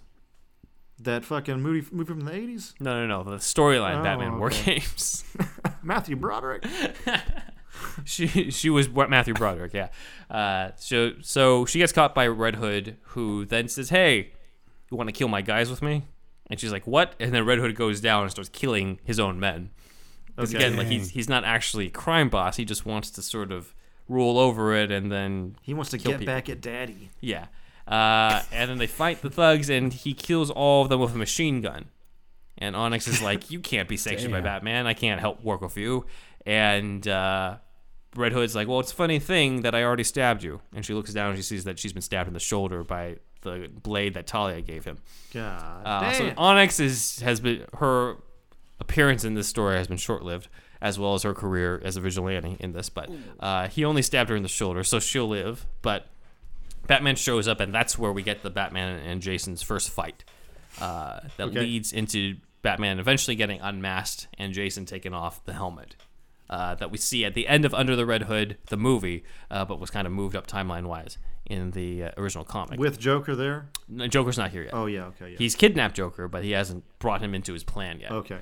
So Jason indicates that It doesn't get quite crackerjack enough yet. not yet. Yeah, Okay, you let me know I will when yes. it gets to We'll see. crackerjack mode. Yes. So Jason indicates that Batman's not the only one with with toys, and Bruce. Superhero crackerjack. I amp up the storyline immediately. So Bruce recognizes that Jason has his tech, and that's probably because of the corporate takeover and everything. But Jason unmasks himself, and Bruce doesn't seem to want to believe that it's actually Jason. But Jason No, says, it can't "You've be. you've probably suspected for a while that it's me. And he takes one of Batman's batarangs and Shoves it up his ass like you promised he would. Shoves it up his ass. Yes, that's exactly what he does. Oh, Jason. Oh, they're sharp. Just go back in the Lazarus pit. No, Fix it. he takes one of the batarangs and he cuts the back of his head Oh shit. with it for blood. He's like, fucked all right, here, up, man. take a DNA sample. Why the back of his head? Why can't he just do like a little bit of his finger? He He's doesn't want to fucked up. fuck up his fingers, I guess, for the upcoming fights. I don't know. He's been listening to too much Rob Zombie. Probably. Nicholas More Scratch up human in this dig through the motherfucker. ditches and burn through the witches. But Jason brings up that he wants to be what Bruce won't be. He said, quote, "If you had killed Joker years ago, beyond what happened to me, you know what hell you would have saved this world." Oh shit. And that's the end of the family reunion He section set of up the the moral storyline. dilemma Yeah. that we see in the Crackerjack mode of Yes. the movie. So we're getting closer to Crackerjack. Okay. All right. Yeah, I'm just amping you up for this. In Batman 645, we cover a little bit of the flashbacks of Jason's time with Batman. So this is kind of in the movie. In the movie, we see Robin with Batman fighting the Riddler. If you might remember, Riddler in those moments is actually voiced by Bruce Timm, which I think is funny. He doesn't have any Interesting. dialogue; he just does the grunts. Oh yeah. But in the comic, it's not the Riddler; it's good old from down under, Captain Boomerang. Captain Boomerang. Captain Boomerang. Hello, here I am. Please tell me you have lines from him. Cut. Wolfie. I got a few. Here's a boomerang for your face. Yeah. Here it comes back to me right now. I caught it. Yeah. Then he cuts the back of his head with his With the boomerang. boomerang, and that's when we knew Jason always had a thing for that. But Got boomerangs and batarangs. Yeah, Batman digs up the coffin of Jason Todd, and he reveals that he actually asked the same coffin maker to make Jason's coffin as the one who made his parents' With an coffins. eject button. With an eject. That's how he got out. Jason is like, I could have used this earlier. Boing. But no, there's a man named Giovanni Loscanso. And so Giovanni Loscanso made the coffins for both Thomas and Martha Wayne, and then years later for Jason Todd. This guy must be old as fuck if he made. He is, yeah. Okay. He has They arthritis. draw Hold on Right. there, Decrepit as Batman. hell. Yeah. Let me put down my cannoli. I'll get over here to draw your coffin up. That's a very bad. So he had arthritis. He had really bad arthritis, and initially turned down the just idea keeps getting worse. of doing the coffin for Jason Todd. So he had his son do it, and this is where it's thematically relevant. Where Batman says, "quote Loscanso said his son did a better job than had he built it himself. That his son was easily a greater artist than he had ever been. That is a father's It's no greatest triumph," he problem. said, "to have a son surpass his own excellence." So Batman is kind of haunted by the idea that Jason might actually be better than him in terms of cleaning up Gotham. He's almost tempted to think they're that. relating this thematically with the coffin maker. Yeah. Yeah. It's I no gotcha. problem. One coffin is just like another coffin. Hold a dead body. You know, we're all the same anyway. Good to see you again, Bruce 6 Wayne. feet under, we Yeah. all the same. So Man, yeah. my Italian accent is not there, dude. It I is- really got to work on it. Mine's I'm not It's even a gonna me, a do it. Mario. Oh, there we go. I'm- That's your. It's a that's- father's greatest triumph. That's it, man. That's it. So Mozzarella. it is interesting because it's almost like Batman is wondering if the line that Jason's willing to cross, maybe that's a good thing, based off of what. So Jason's Batman's been like, saying. maybe I should have killed more people. Maybe I should have killed Joker. And thus he turns into Ben Affleck in Batman vs Superman: Dawn of It's Justice. through the okay if ditches I and shoot him with my burn through the- Batmobile guns. Yes, Then- it's not then- actual killing. Then cue the Rob Zombie music. Yes, Oh, that would be amazing. I would Ben be Affleck not, is just mowing running down. over people. Yeah. I'd be not against Rob Zombie soundtrack being the, in the Batmobile. in the Better than Batman. Junkie XL. We already have fucking Nirvana as part of the Yeah, that's Batverse true. right now, so Yeah. why not, man? Yeah. Although Rob Zombie is admittedly a lot cheesier. Nirvana's pretty much not a cheesy band. You're a cheesy I would band. definitely be down for Dracula being the main soundtrack in the Batmobile. That'd be wicked. Yeah. That would be actually pretty cool. Especially if you're everybody be gunning like, down. Go ahead. Especially Wolfie. if you're mowing down thugs, you know. yeah. Just like I hear it already. And then Basically, it's- this version, the yeah. Nightmare Batman. And the Batmobile's like a Witches or a what? hot rod, just yeah. big wheels on the back, tiny little ones on the front, just like. gunning him down. Alfred assures Bruce that the son has not surpassed the father, and this is not at all, the same thing. And as Bruce examines it, he realizes, I've been stupid because there's never been a body in this coffin. So basically, Talia helped Jason cover up his tracks over here and put an empty coffin instead of the one that he broke out of. What's in it for her, Ben? Again, my question. So she can bone Jason. Is that really what it is, though? That's what it seems to be in Lost Days. Jason's just got a big old wang. Yeah. Yeah. Throwing it around town. No. Just so that throwing it around the town. missed Way, Master opportunity, Bruce. Grant Morrison, to have Jason say, I fucked your mom to Damien. He fucked up. You need to do a little bit there more was- fucking there was a s- magic and fucking occult shit. Figure that shit out. There was a storyline in Grant Morrison's Batman and Robin where Dick Grayson was Batman and Damien was Robin, and they were facing Jason Todd's Red Hood, and that was the opportunity, Grant. You missed it. You done fucked up. You even get one fucking PG-13. Yeah. You probably get one fucking each comic because aren't comics around PG-13? Yeah, yeah. level? You could even have bleeped it out, Yeah, Right, why not? yeah. Especially Yeah, if they everything could've- is canon, Grant. Everything is canon, That's even true. Red Hood the They Lost should have Days. drew him doing this And in the Damien's comic. Like, oh man, you fucked my mom. You New fucking twist, I'm Jason. gonna fucking kill you, dude. New twist is Jason is Damien's real dad. Dude. Yeah. Bruce Damien. is like, whoo. Oh, you deal with that shit, It buddy. explains a lot. Get rid of. I could save up some more money from our batarangs. No child support from me. I mean, I can pay for it, but I mean, you know, Why if would I? Yes. if You can never have too If he's many not mine, batarangs. if he's not mine, I mean, you go ahead, Jason. The next storyline is called Franchise, and that's Damien where, Todd. Yeah, Damien Todd. The next storyline is called Franchise, and that's where Red Hood starts killing off more of Black Mask's men, and that's where he blows up the top of Black Mass headquarters with the missile launcher, as you saw in the Oh movie. yeah. So You that's where- better watch out. Yeah. So Black Mass now complains to Lee about how the hell did Red Hood take out my building? Don't I have a security man? And then they find the security man, and Black Mass kills him. And Lee was Hi, like, I'm "Many-" security man. Yeah. Somebody call. Lee's like, most of Blam. the other security were killed in the blast. And Black Mass like, how did you get out? And Lee's like, I ran after you. Black Mass is like, you're quick. And Lee's like, yeah, I take spinning class 3 times a week. All I want to see now is like Har, something har. called like the F list league zeros, and it's like Polka Dot Man, Crazy Quilt, and Security Man. Security man. All teaming up, dude. Yeah. Like Suicide Squad at this point is definitely like a B team. Yeah. We need Compared like to I want this, to see the F team. I want to see like really shitty, Yes. super shitty characters. Polka dot man with crazy quilt. Yeah. Yeah. Yeah. So- that would be amazing. Here's a new character who shows up. Kite though, because Man. Black Mask wants Red Hood dead. And he hears a voice say, sounds good. Want some help? And he turns around, and Slade Wilson, a.k.a. Deathstroke, is there. Oh yeah. So And both he turns Red to the Hood- camera and Yeah. breaks the fourth wall. Oh, that's the other guy. That's the other guy. Yeah. With Isai Morales Isai reprising his Morales, role. It's like I guess he's He not. was still actually. the best He one, should. yeah. Red Hood and Batman are spying and see Deathstroke, and they're both like, damn it. So this ties in a little bit to Infinite Crisis because Deathstroke is trying to recruit Black Mask into quote-unquote the Society, which is like another Legion of Doom type of thing. How many groups we got going I on? know, we've got that, we've got the Injustice League. gang warfare. It's and just Gotham. gangs.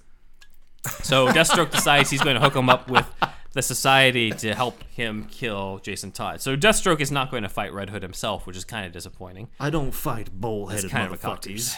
But instead, we got... It's my one rule. I don't fight former sidekicks. I can't stay away from that freeze fuck, and I stay away from Red Hood.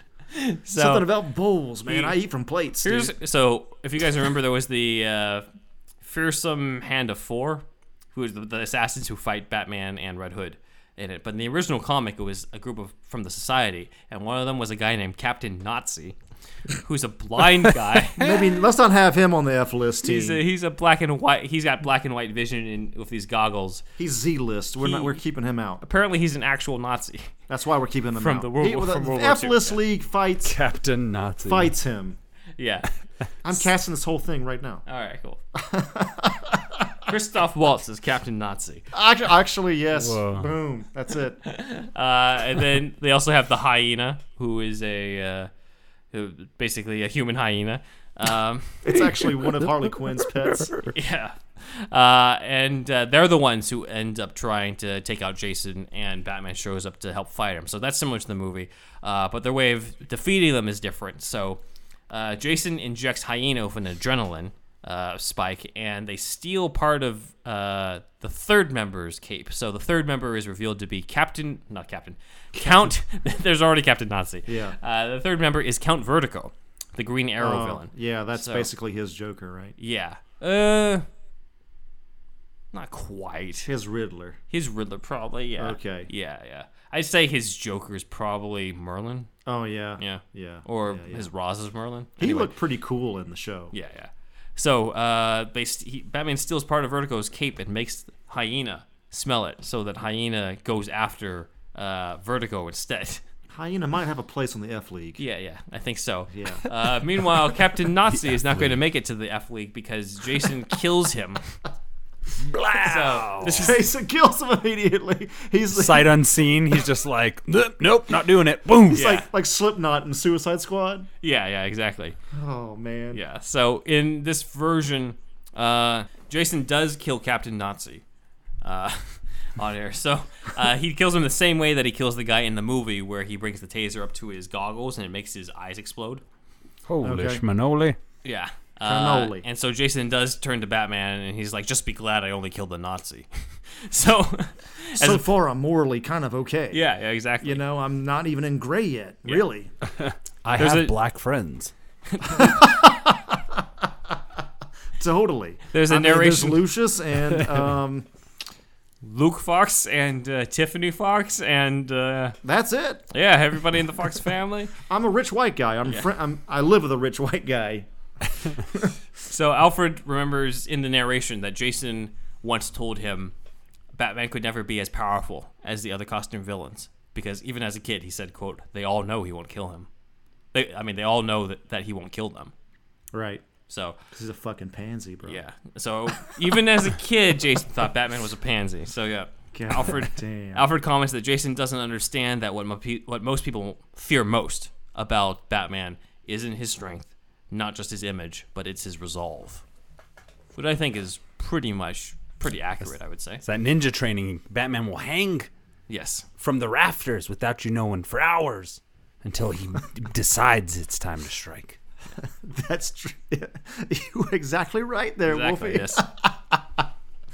So, let's see. This leads us into the final story called All They Do Is Watch Us Kill. Final story. Yes. So let me ask you a question. Crackerjack mode. Crackerjack mode is enabled. I knew that was coming. Initiate. Yes. Initiate Crackerjack mode. So Alfred reveals that he and Bruce have a pastime of collecting first edition books. So maybe we should add this to the Batman lifestyle Oh list. yeah. But Jason. Our most popular episode, by the way. yes. So yes. far. Thank you. Oh, wow. Thank you. Jason sends a first edition book that is obviously not an actual book.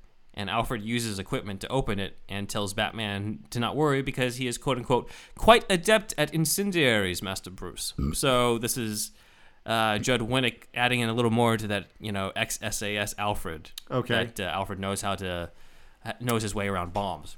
And inside the book is not any pages about anything, but simply a lock of green hair to reveal that Jason has the Joker. Oh shit. Enable Crackerjack mode. So God damn. Red Hood, in the meantime, fucking kill him?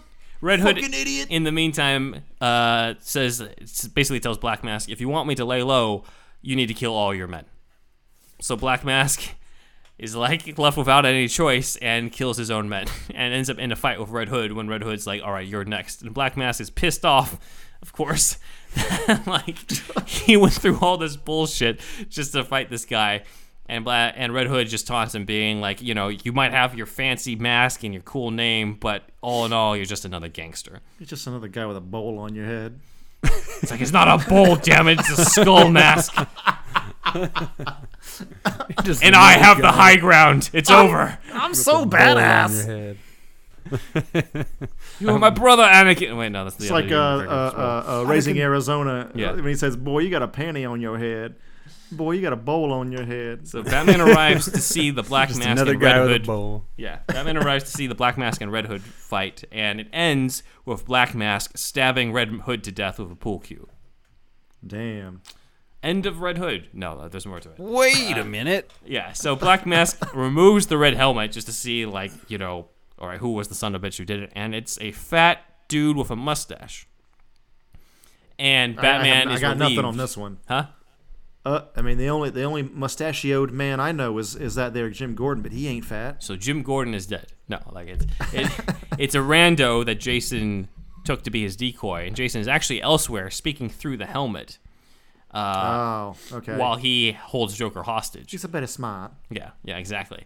Also, it's revealed that Jason already killed Lee, Black Mask's accomplice. So Lee in the movie survived, but in the comic, when he was he was basically killed as a message for Black Mask. So Black Mask he figures out, based off of Batman's reaction or relief at seeing the face of the Red Hood, that Batman actually knows who the Red Hood is. And he criticizes Batman for not only knowing who he is, but sort of letting him go free. And Batman's like, shut up. In the end, you're just another gangster. And Black Mask is like, he said that too. And then he figures it out. Oh, quote, you don't just know him. You actually know him. This is one of your people who stepped off the reservation. And I thought I had problems, he says. So Batman sort of goes off to find out where the hell Jason is, and he knows that Jason has the Joker. There's an additional scene of Jason and the Joker where Joker kind of asks him, why haven't you killed me yet? And he's like, maybe you're just like daddykins. Yeah. And Jason, in response, kicks him and stabs him in the shoulder. God. Yes. God. And Joker JT, brings up, baby. like maybe you saw it was more fun on my side of the line, Right. On my side of the street. And Jason decides to wound Joker's pride by being like, well, you're not as crazy as you want everyone else to believe. You're not as special type of thing. Right. And This you're is just getting about you. old. And you're getting old, too. So Joker's Joker, got arthritis. Joker, for once, stops smiling because of that. But that leads into the crackerjack third act of Batman confronting Jason at Crime Alley. We have made it, y'all. Significant because Crime Alley is not just the birthplace of Batman, where was where his parents were killed, but it is also the first meeting where Jason met Batman by, as shown in the movie, trying to steal the wheels off the Batmobile. If you remember that flashback in there. He's More on trying to that. put together the Batmobile, like in the ZX Spectrum game Oh, that yes. you guys know. That's a deep cut. Go back to Batman Video Games Part 1 episode. Yeah. Yes, Do it indeed, one piece at a time. But there's an additional part of this. Put that thing together. There's an additional part of this as part of Infinite Crisis, where as part of the Society's plan in Infinite Crisis, they drop a villain named Chemo. Chemo. He sounds like he's going to be in the league. Yeah. The F League. Chemo is basically made of a bunch of different chemicals and stuff. They drop Chemo into Bloodhaven. Chemo's made and of a bunch of different chemicals. He's made from a bunch of... This sounds like chemotherapy. That's what it was, yeah. Oh, okay. All right. I as part of my chemotherapy, I watched Batman fight Chemo in Batman the Brave and the Bold because I was like, this is a fantastic episode for me to watch right now. Damn, but yeah, man. he's a giant green thing made of green chemicals. But essentially, he gets dropped into Bloodhaven as like a suicide bomber to spill out all the chemicals and kill everybody in Bloodhaven, and potentially killing Dick Grayson in the process. No. So Jason taunts Batman, being like, you're too late again. We're never going to see another butt shot. And we're never going to see another ass shot of Nightwing. So Batman tries to go to Bloodhaven, but Jason brings up, hey, if you try to go, I will kill you. And also, there's no way Nightwing could have survived that. And if you try to leave, someone else will die tonight. So that leads into the big fight that goes into the big confrontation with the Joker. Now, this is where Judd Winnick basically did the same thing from comic to movie. Okay. The dialogue is almost exactly the same between the big It's confrontation at just the end. and the entirely comic. too crackerjack to Which- keep just yeah, on the page. Exactly. Like if it ain't broke, don't fix it type of thing. If it's too crackerjack, then don't mess with crackerjack. Don't dilute the crackerjack. Don't mess with it, boy. You just keep on going. The only main difference is that in the comic, when Batman turns his back and Jason tries to shoot him with the gun, in the movie, Batman turns around and throws a batarang to make the gun explode when Jason shoots. In the comic, however, he throws a batarang and it gets into Jason's neck. So that's the main difference over there. It get and lodged into the scar that he already had from the crowbar. No, from doing the thing with the batarang. Well, and he goes into this part of the neck, not the neck of his head. It's like Ace Ventura fucking getting the one arrow in one leg and then the other leg. So that's the final confrontation, basically the same except for that. And then Jason has rigged the place to explode, and it blows up, leaving Batman separated from both Joker and Jason Todd. And then it says at the end of the comic, to be continued in 1 year later. So, that was the end of the Under the Red Hood storyline. But just to fill you in on what happened afterwards, in the storyline Infinite Crisis, Batman does end up surviving the explosion, obviously. Goes to Bloodhaven, now that Jason isn't around, and finds that Nightwing is there. Nightwing survived because he wasn't even in Bloodhaven. He was in New York at the time. You need that ass in there, boy. Yeah, because you still need Nightwing. You need Dick's ass in there. So Superman helps the survivors, and Batman and Nightwing go off to fight in Infinite Crisis. And there's a part where there's a nice character moment where Batman almost needs reassurance from Dick Grayson, and he asks like, "Hey, those early years, they were good for you, weren't they?" And Nightwing says, "Whoa, not like that, Bruce." No. Nightwing says, "The best." And so it still kind of shows like, hey, like at least that bond is not severed. Like that, at least they are still neck and like. One of the best things I realized on rewatching Under the Red Hood in preparation for this episode is that Nightwing and Batman have a level of teamwork that is just the way that they work together. You just don't see it like that in any of the live action adaptations and how well they work together. They understand each other. Yeah. The Bruce Greenwood Batman and the Neil Patrick Harris Nightwing in this are very in sync with each other. And mainly Jason Todd is insane, but Tim Drake, what is his main beef then generally with Batman? Does he have? He usually doesn't have one. It's just less, but just not in sync. Well, I mean, it's not that. It's just no beef, but not in sync. Dick Grayson is like the original Robin, like he knows him. So the best. they write him more in sync. I can understand. Yeah, that. like he's known him the longest out of all those. He was the original, and so he's the first son. Tim's the least work out his of the most. Bruce's worries. It seems like. Yeah. That's as true. a Robin. Yeah, he's just that's maybe a real good kid. That's a real sharp kid right there. Tim thinks that he's the smarter than Bruce, maybe secretly. I don't know if he really feels that way. No, maybe not. I don't know. I mean, I always felt like Dick Grayson's very defined because he's had like 80 years to develop. Yeah. Jason Todd's very defined. Tim Drake is kind of like a diluted Dick Grayson to me personally. The Tim fans are gonna. They always make it to where he's really fucking smart though. Like that's pretty much his main thing. But I'm just like, yeah, but like you can't make him too smart because otherwise, like, what's Batman gonna do? That's true. So but if he kick does, back, have a drink or two. This tangent, but if he have a drink. If he does outsmart Bruce a lot in at least in one run, then that would be kind of cool writing because Bruce would be like, "Damn, I'm getting old. What the fuck?" Or something. I don't know. Maybe it'd be kind of interesting. Yeah. And then Damian's very defined, but Tim Drake always felt to me like he's kind of cool, but like I prefer the other Robins because they feel like they just have stronger characterization in my mind, based off of what I've read. Fair enough. Right. But during the big crossover, they kind of end up going on their own self-discovery journey, which leads into the storyline 1 year later. And that's what ends up. That's where a year after Infinite Crisis and stuff, that's where we find out what Jason's been up to, because obviously he survives the explosion. And that's not covered into the movie. The movie kind of leaves it ambiguous. But the big question is, what happened to Jason after the explosion? What happened after the movie and stuff? He jumped in the Lazarus pit again. No. Well, he survived, but there are a bunch of comics that do cover the next part. One that takes place in the Nightwing storyline, and the other one that takes place in Green Arrow's storyline, actually. Okay. And that one is written by Judd Winnick again. So that's kind of the unofficial sequel to Under the Red Hood. So that's interesting. Those are the ones that you guys can check out who are listening. But if you are part of our Patreon, I will do a deep dive into the sequels to Under the Red Hood. The deeper dive. As well as the basically the confrontation that you guys have probably been anticipating, which is what happens when Jason Todd meets his successor, Tim Drake. So, the comic of Under the Red... They kiss. That's we know as Under the Red Hood was written by Judd Winnick, as we keep talking about. Art was by a whole variety of artists. Doug, either Mank or Mankey. Mankey.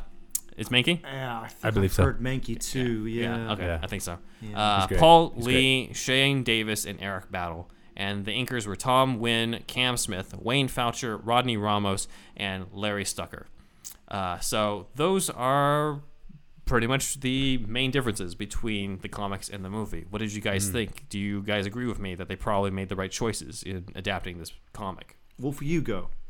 I think for sake of, fitting it into a snappy feature-length film, then yeah, it seems like there are a few tidbits from the comic, like the different characters that were sent to attack them, the different villains that were sent to attack them, as opposed to in the movie how it's just like, what are they called, the four? The fearsome hand of four. The fearsome hand of four, yeah. I like that they consolidate those kind of things, so you're not left with all these things. You're like, wait, what about this wizard guy who was just fighting him or some shit? But Indeed, The wizard. I'm glad that there are the differences in the comics to the movie too, because now after recapping all this, I really want to go back and read the Under the Red Hood run that we talked about. There's some interesting stuff, definitely. But yeah, I think they made the right choices. Yeah. 100% agree. I mean, it seems like they made all the right decisions in knowing what to cut. I mean, having the actual same guy do it too. Yeah. Went like that's. Yeah. They need to do that more often, probably. But yeah, I mean, obviously it's one of the best. Obviously they made some of the best decisions because this is like a top tier DC animated movie. So yeah, I mean, it was great. Yeah. I'd say the only thing that I prefer in the comic over the movie is Black Mask. I think Black Mask in the movie, he's adequate, but he's kind He of gets the shaft the most. Yeah, he's kind of a generic mobster in a Yeah. mask that is pissed off all the time. In the comic, he's pretty funny, while also still being menacing and stuff. So he feels like more of his own character. Not quite to the more like over the top level that as the Ewan McGregor one in Birds of Prey, but it's sort of in between. There's That's his not own really take. much to describe it, but I thought it was a great take on Black Mask that I like a lot better than some of the other takes on it. I think, I mean, we're going back to Crackerjack mode real quick too. The movie itself is mainly remembered, I think anyway, is remembered mainly for that third act and the showdown. And I just have to give a shout out to the voice actors in this scene. I do not know their names. Jensen Ackles is the Red Hood. Yeah. John DiMaggio, who's most famous as Bender in Futurama, is the Joker. Bite my shiny metal ass. And Batman was Bruce Greenwood. Okay. Nice. These people are incredible, and it's just so like I've seen it 2 or 3 times actually. Especially the first time, you're just taken aback. Like it's just so that the emotions run so high. It's funny because I had read this comic before the movie. Yeah. Yet, like the movie threw me because I was just like, holy shit, I don't remember the comic being this good. Yeah. And B, every time when I reread the comic ending, I can't help but hear the voices. Oh yeah, for sure. Because the dialogue is exactly the same for the most part. It's just on edge, man. You're on edge. Yeah. Yeah. But I'd say the MVP is Jensen Ackles in that scene. Okay. Yeah. It's Red Hood. Yeah. I think Everything so. has to say I there. think so. That's what I remember too the most out of that scene. Yeah. Out of everybody else being incredible. It's just heart pounding when he's like, I'm going to blow the Joker's brains out, and if you're going to have to stop me, you're going to have to shoot me in my face. Exactly. I was like, fuck. I'm gonna make this as second hard as time I possible. watched this, I watched it with my brother, and my brother, he's a dark boy. Yeah. He loves everything super dark, and like he actually doesn't like any of the Marvel movies. But I was like, hey, let's watch this. I think you'll like this. Yeah. I know you're a dark boy. And he was when we finished watching it, he was like, that was incredible. Yeah. Dark boy. No, it's fantastic. Yeah. So yeah, check out Under the Red Hood. As of this recording, it for whatever reason it switched from HBO Max to DC Universe. I don't know why they did that, considering that Dummies. DC Universe is probably going to discontinue their streaming service once it becomes DC Universe Infinite.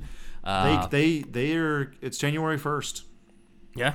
That's when there's no more January, streaming on there. It's going to be just a comic service. Which honestly I'm fine with because I use it most of the time for the comics anyway. Marvel also Marvel has Marvel Unlimited. What's it called? They have Marvel their- Unlimited, yeah. They have their own thing. Yeah. So like, this is DC's answer to that. Like just Pretty a, much, a yeah. comics thing. Just they keep got it there. fucking HBO. Anyway. Keep the that's- DC hub. Anyway. And yeah. what else we got, Ben? We have you can also check out the Under the Red Hood comics on DC Universe or DC Universe Infinite, as it'll be called in the future.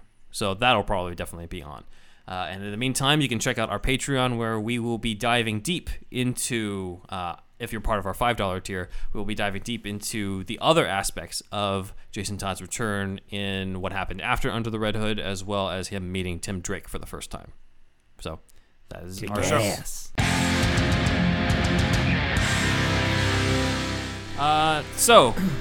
Just to wrap the show, we usually try to address some of the comments that we got in our YouTube videos. So on our video about Batman 5 on the script Batman Dark Knight by writers Lee Shapiro and Stephen Wise, we got a comment from Axel Martinez. Thank you, Axel.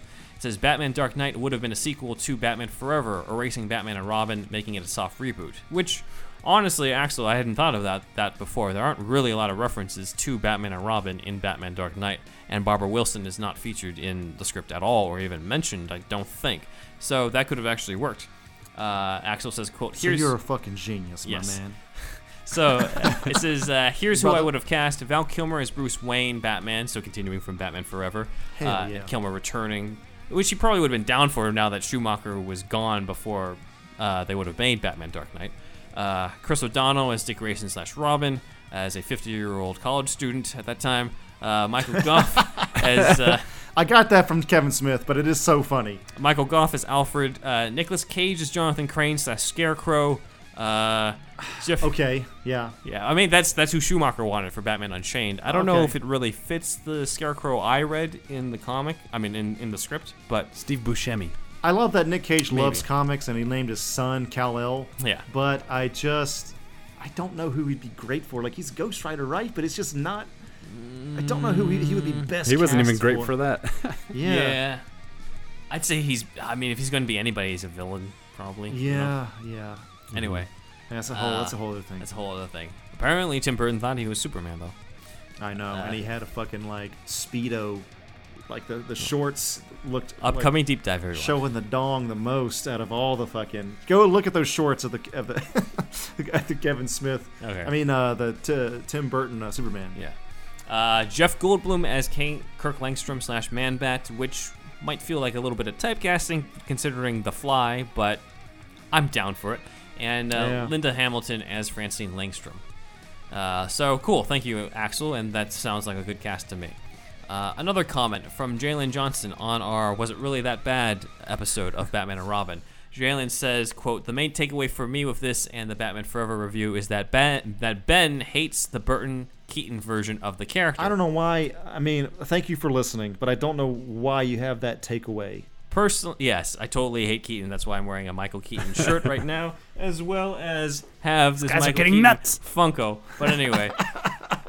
Oh That yeah, and comment's also nuts. also voiced Michael Keaton's Batman in a bunch of sketches that we did. He says, Jalen says, personally, I think the comparison is a bit flawed. The '89 Batman was meant to be a throwback to the Bob Kane, Bill Finger version of the character. Schumacher was clearly trying to adapt a different era of the comments. So when Ben says that Clooney's characterization is better, it's a bit of an apples origins comparison for me. Still enjoy your deep dives though. So Jalen, thanks for your comment, and yes, I mean I agree, of course, that like it's obviously different characterizations and stuff, but I personally prefer the more traditional take of Batman, who has the no-kill rule and is a bit more of a detective and is a little bit more human than the Bob Kane, Bill Finger version. Of course, that's the original version. But I appreciate a little bit more of what the character evolved into. That said, of course I love the Burton Keaton version of the character. Otherwise, I wouldn't have this shirt or be super excited to see Keaton return in the Our Flash first movie. bat, y'all. Yeah, he's still my favorite in the cowl, at least acting-wise. Characterization-wise, I stand by what I said in those episodes, but it's also coming from the fact that I wasn't expecting to like the characterization in the Schumacher Batman films as much until we revisited those, and I realized just how much they hadn't been given credit. to have those MVP in things. Batman and Robin's Alfred, though, Oh yeah, for sure. Yeah. Overall, Yeah. speaking overall. But I'm just saying that I think Clooney is in some ways underrated. He's not great performance-wise in the cowl, but the characterization he's given, he is super smart, at least in this version. Yeah, and, that's true. He's figuring out shit. I was surprised at that. Yeah. We were watching. Exactly. Yeah. And I'm not saying that Michael Keaton's wasn't, but I just think the display of the intelligence in the Schumacher films was a lot more evident, and one that I personally liked seeing more. But you do like Keaton Batman. That's what we're getting I do at. like Keaton Batman. Okay. He is my favorite actor in the cowl. He's my favorite Batman actor. But personally, I sort of split it up in terms of Batman, Bruce Wayne in private, and public Bruce Wayne in terms of the rankings, because those are technically 3 different roles. It's like Superman having 3 different alter egos or whatever you call it. Yeah, Yeah. exactly. So for me, Keaton is number 1 in terms of actor in the cowl. Of course, I'm also on record saying that Adam West is the greatest Batman of all time, and I also stand by that. But in Just terms ask of my like, dad. Yeah. My dad's like, let me tell you something. Yeah. He'd kick Christian Bale's ass any day of the week. Adam West, number You 1 foul Batman fiend. all time. Yeah. Anybody my dad's age Yeah. that watched it, they're like, they don't give a fuck about any other Yeah, Batman. yeah, no. But that's theirs. He is, like, to me, he is the greatest, almost objectively. But in terms of, like, my personal favorites, I still, like Keaton the best performance-wise in the foul cowl. fiend. You foul fiend! Hand me down the bat repellent. Slide down the bat pole with me. Slide down the bat pole with me. Oh, man. You basically have to just crescendo your voice the entire time. Yes. That's the Adam West impression. But yeah, thanks again, Jalen, for your comment, and hope you're enjoying these deep dives. All right, so, moving on from that, like to thank Kukanams, Matt Herring, Elijah B., Shamrock Balls, Aaron Willett, Ian H., Dandy, Leomo, and Super Inframan. Tell us how that mug was. And please join the Shasta Army at patreon.com/superherostuffpod. Most importantly, like Ben said, is a $5 tier in which you get a bonus feed, new episodes every week. We do the deep dive here, but we do the deeper dive behind the paywall, y'all. Going deeper. Leave us a review on iTunes. That'd be great. Most appreciated. And then also use your voice recorder app and record us a little bumper, a little recording, and then email that bumper to superhousepodcast@gmail.com. You can be on the show, and that'd be awesome. And I'm Thunderwolf Drew on Twitter and Instagram. Please check us out on YouTube. And Ben. You can also check us out on Instagram at SuperheroStuffPod, and you can follow me on Instagram at BenJuanWriter. Over to Wolfie. Hey, it is Wolfie over here. If you want to see some drawings I made, go to Cruzco Comics, CRUZZCOCOMIX on Instagram. And that's what I'm doing right now currently, as well as hanging out with these bros. Nice. Check out the new show too. I'm gonna preview it now. Right. Like we have a new show. Either it's gonna already be out or this is a preview for it. But we have a new, like, kind of shorter episode, YouTube only show called The Ben Cave. Yes. Or Bat Bunga Bunga Lounge. As Andrew likes to call this place, yes. It's coming out if it's not out already. Check that out. And that's it. Andrew signing off. Ben signing off. Wolfie signing off.